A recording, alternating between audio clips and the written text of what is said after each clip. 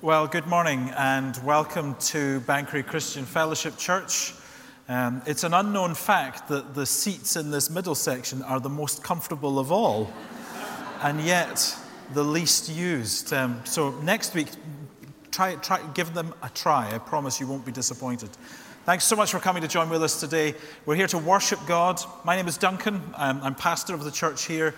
And it's our delight to gather together on the Lord's Day to come and to hear from Him and to respond to Him in praise.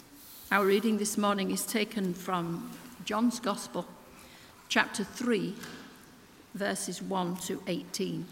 John's Gospel, chapter 3, verses 1 to 18.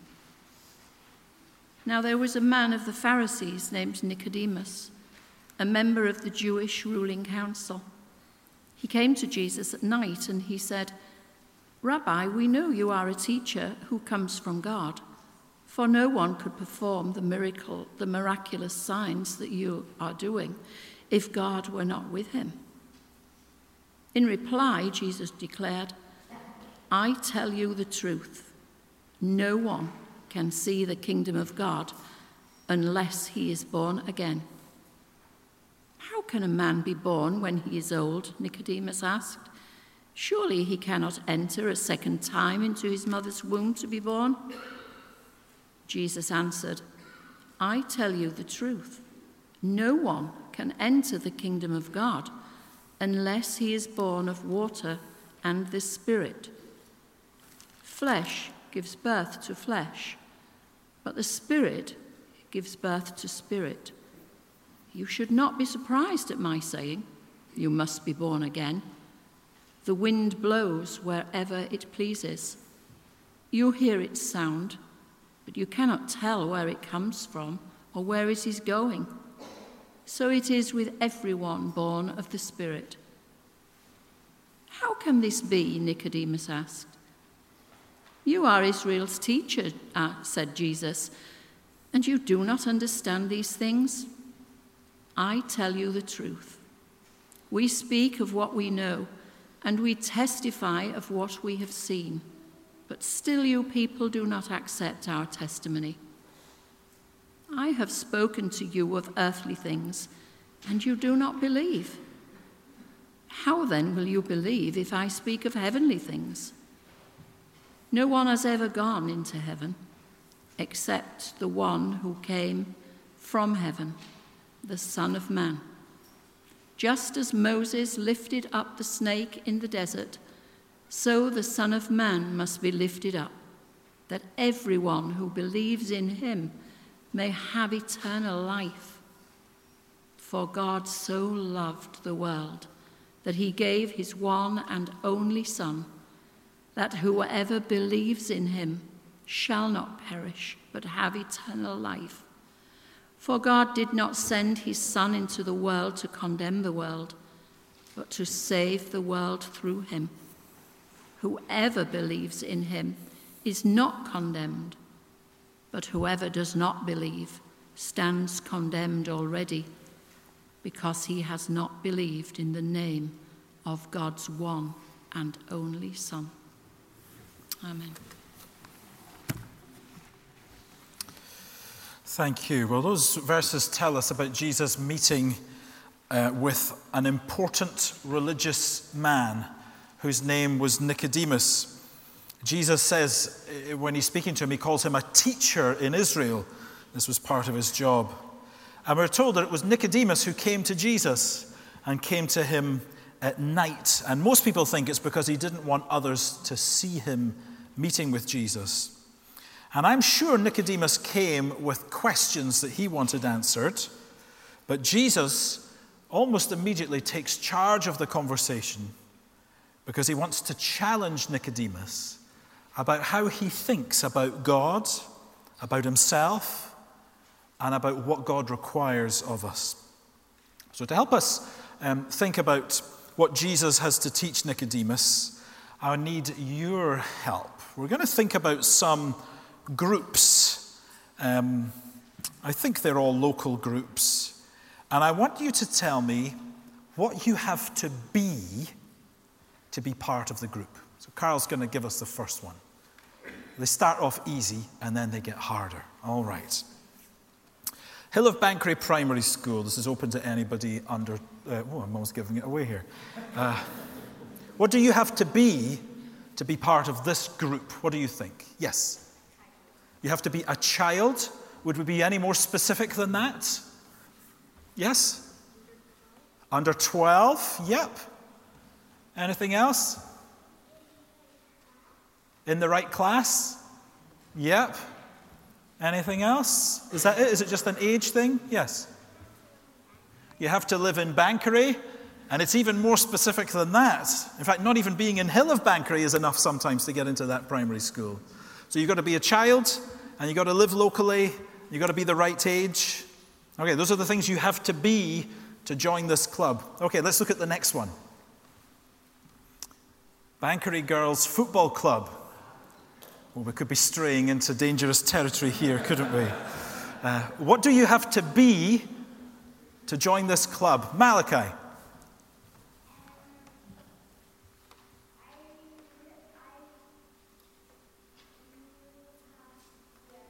You have to be a girl, that's right. Don't let anybody tell you otherwise. You have to be a girl to join Banchory Girls Football Club. Anything else? Yes. You have to be good. Have you seen these girls play? I'm sure they're all very good. I'm sure they're all very good. Yep. Yes, I guess you probably have to be in the area, right? It's no good living in Glasgow and trying to play for Banchory Girls Football Club, so you have to be local, you have to be a girl, and I suppose you have to, you have to like football. Yeah, that's where I was going to go. Okay, this is going well. Let's see what we've got next, Carl. Little Blessings baby and toddler group meets here on Thursdays at 10:30. What do you have to be part of this group? Any new answerers? Yes. A baby? Yes. Not just a baby, but babies are included. Yes. You have to be young. If you're a baby, you have to be young. Yes? You have to be a parent. Yeah. Malachi?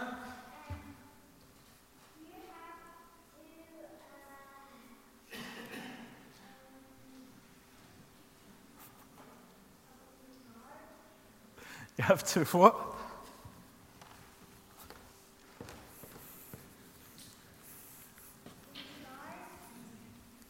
Believe in God? Well, you know what? You don't have to believe in God to come to Little Blessings. But you do need to have... So how many people come to Little Blessings at a time?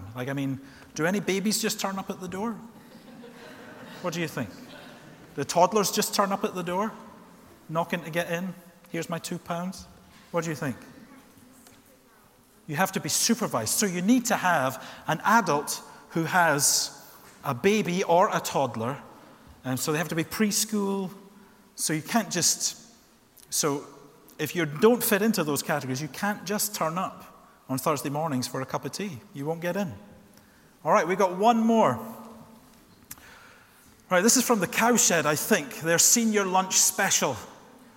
2 courses for $14.50.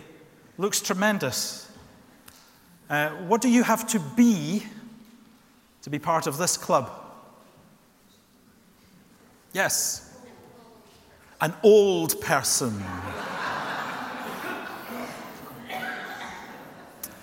Now, nowhere on the menu does it say what a senior is. And I would suggest who you could ask, but I'd probably get into trouble. You have to be an old person. Anything else you would say? Hungry? Yeah. And reasonably well off. It's not that great a deal. $14.50. Yeah, so to be in this club, you've got to be a senior, whatever that is. I think it's over 65, but I'm not sure. All right. Jesus, when he speaks to Nicodemus, he takes the chance to tell Nicodemus that he's misunderstood what you need to be to get into God's kingdom. That's where Jesus starts with Nicodemus. Because you see, men like Nicodemus, they would teach that the way to get into God's kingdom, to be part of that, was to be a rule keeper. Someone who obeyed all of the religious rules, someone who washed their hands at the right time, who stayed away from unclean things, who ate the clean foods, who attended the temple every week, this kind of thing. But when Jesus talks about what someone must be to be part of God's kingdom, he doesn't mention any of that stuff. Did anyone notice what Jesus said you had to be to see God's kingdom? Yes. Born again. That's what he said. He said, "Truly I say to you, unless one is born again, he cannot see the kingdom of God." Nicodemus is confused because he knows, like we all do, that you only get born once. And so he asks, well, are you saying that you need to go back into your mummy's tummy and be born again? What are you talking about? And so Jesus explains that he's not talking about being physically born again, but spiritually born. In verse 5, Jesus says, "Truly I say to you, unless one is born of water and the Spirit, he cannot enter the kingdom of God. That which is born of flesh is flesh, and that which is born of the Spirit is spirit." And again in verse 8, he says, you need to be born of the Spirit. He says that the only people who will be part of God's kingdom are those who have been given spiritual life. For them to be born of the water and Spirit speaks of them being cleansed from sins and being given new life. The Old Testament speaks of the promise of being given a new heart because God's Spirit has been placed within. And if this is the thing that is needed, then Jesus is telling us this because naturally speaking, we don't have it. Lots of people think they know what our greatest need is. A good school, good friends, a loving home. And these are all good things we should expect, but they're not our greatest need. No, Jesus says the greatest need that you have is to have spiritual life, the need to be born again. Until that happens, even though our bodies might be living and working well, there's a sense in which we're dead. Elsewhere in the Bible, it's described as being dead in sins. And so our greatest need is life. And that is what Jesus has come to bring, so that we can come and be part of his kingdom, part of his family. So we're going to think a little bit about how he does that for us. So there's another point about this new birth that Jesus speaks about that we must not miss. Now, because it's the first Sunday of the month, we like to take a note of some birthdays. So there are some of you who are blessed to have your birthdays in October. James and Daniel and Rudy, Catherine and Christian all have birthdays in October. Anyone here with a birthday in October? This young man over here. Anyone else? Wow, slim pickings in October, folks, isn't it? Okay, let me just take one moment then. When is your birthday in October, sir? Thursday? That's the 5th of October. Can I ask you, why did you choose the 5th of October? Seemed like a good thing at the time. Yeah. Who's got a birthday in another month they could tell us about? Yeah, when is your birthday? December 19th. Why did you choose that date?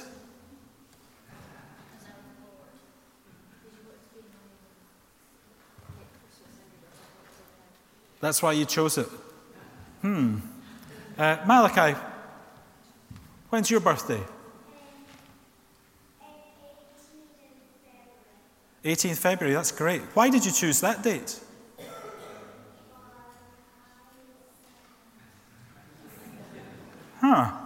Okay, let me ask another question. Where were you born? Anyone born somewhere interesting? Where were you born? Nairobi. I thought Norwich was a way to come out of your mouth there, and I was going to rebuke you terribly. Nairobi. Robin, why did you choose Nairobi?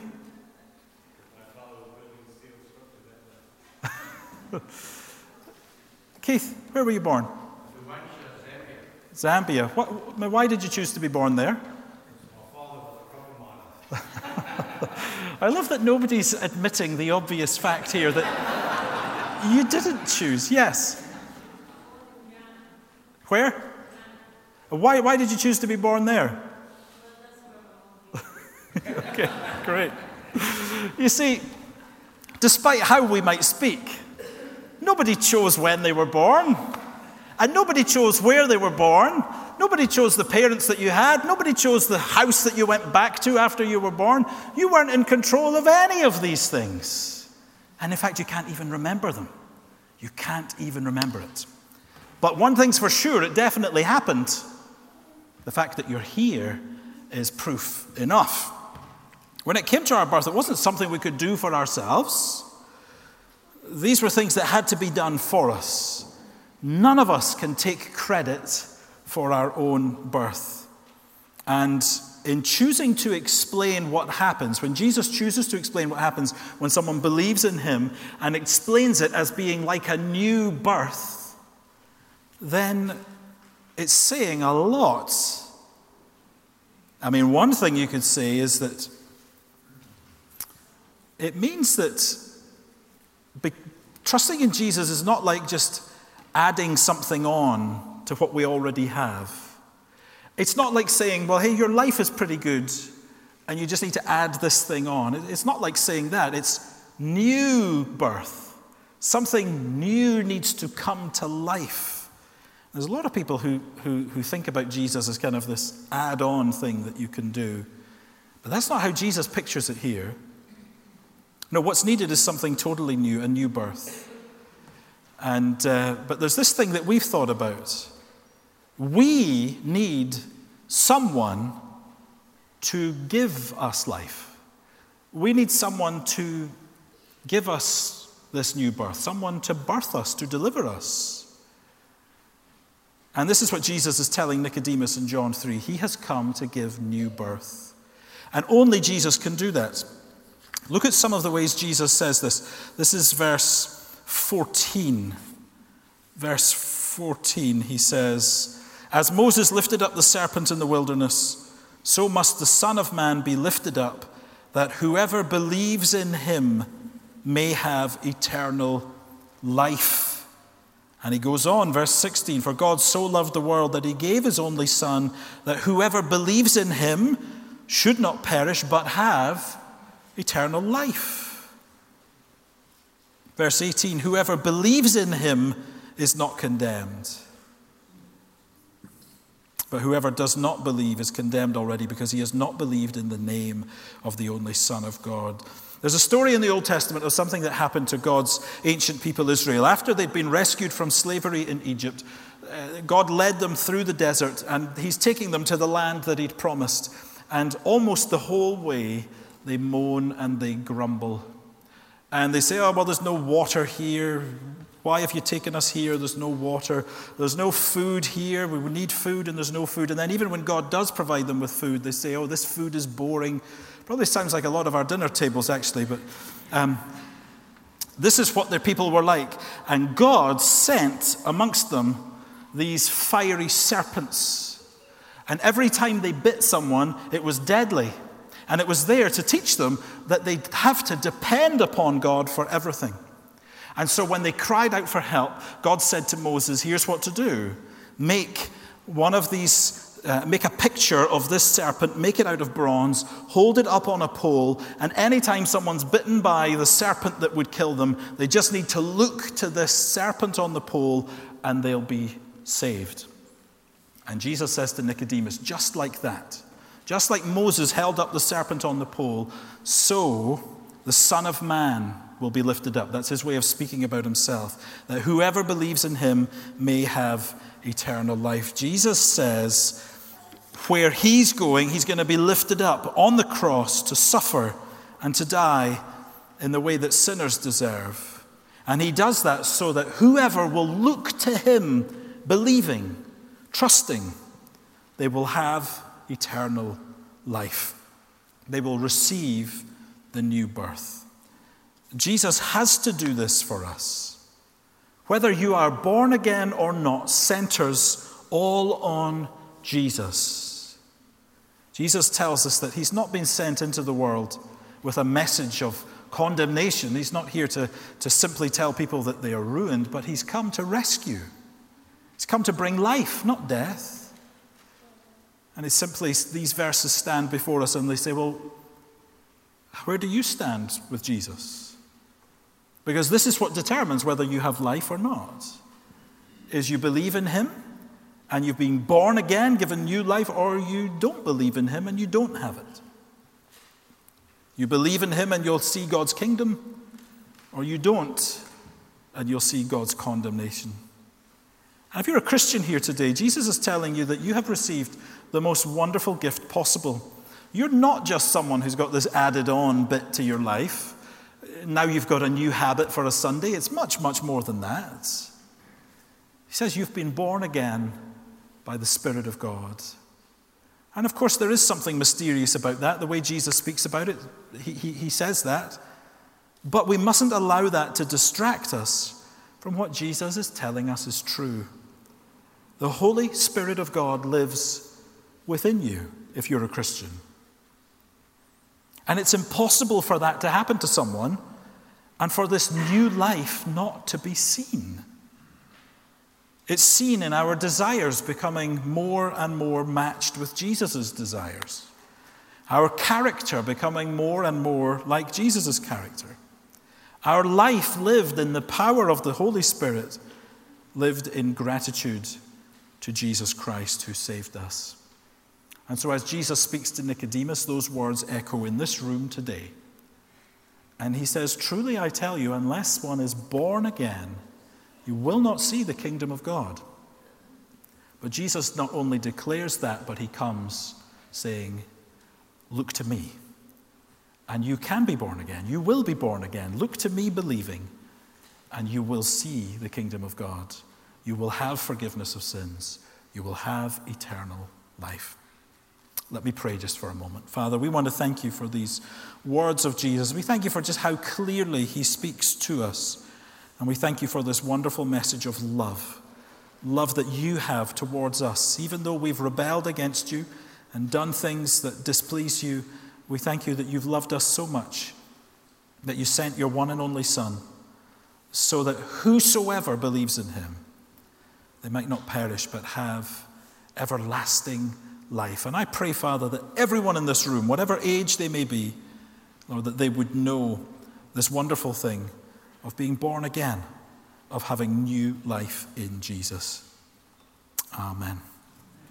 In the last book of the Bible, John looks into heaven and he sees a great crowd from every nation, and they're singing to God and they're singing to Jesus the Lamb, and they sing because they realize that the new birth, the eternal life that they've received, was a gift that Jesus bought for them, and they owe it all to him. Here's the words that they sing. Salvation belongs to our God, who sits on the throne, and to the Lamb. And then all the angels join in. Amen. Blessing and glory and wisdom and thanks and honor and power and might be to our God forever and ever. Amen.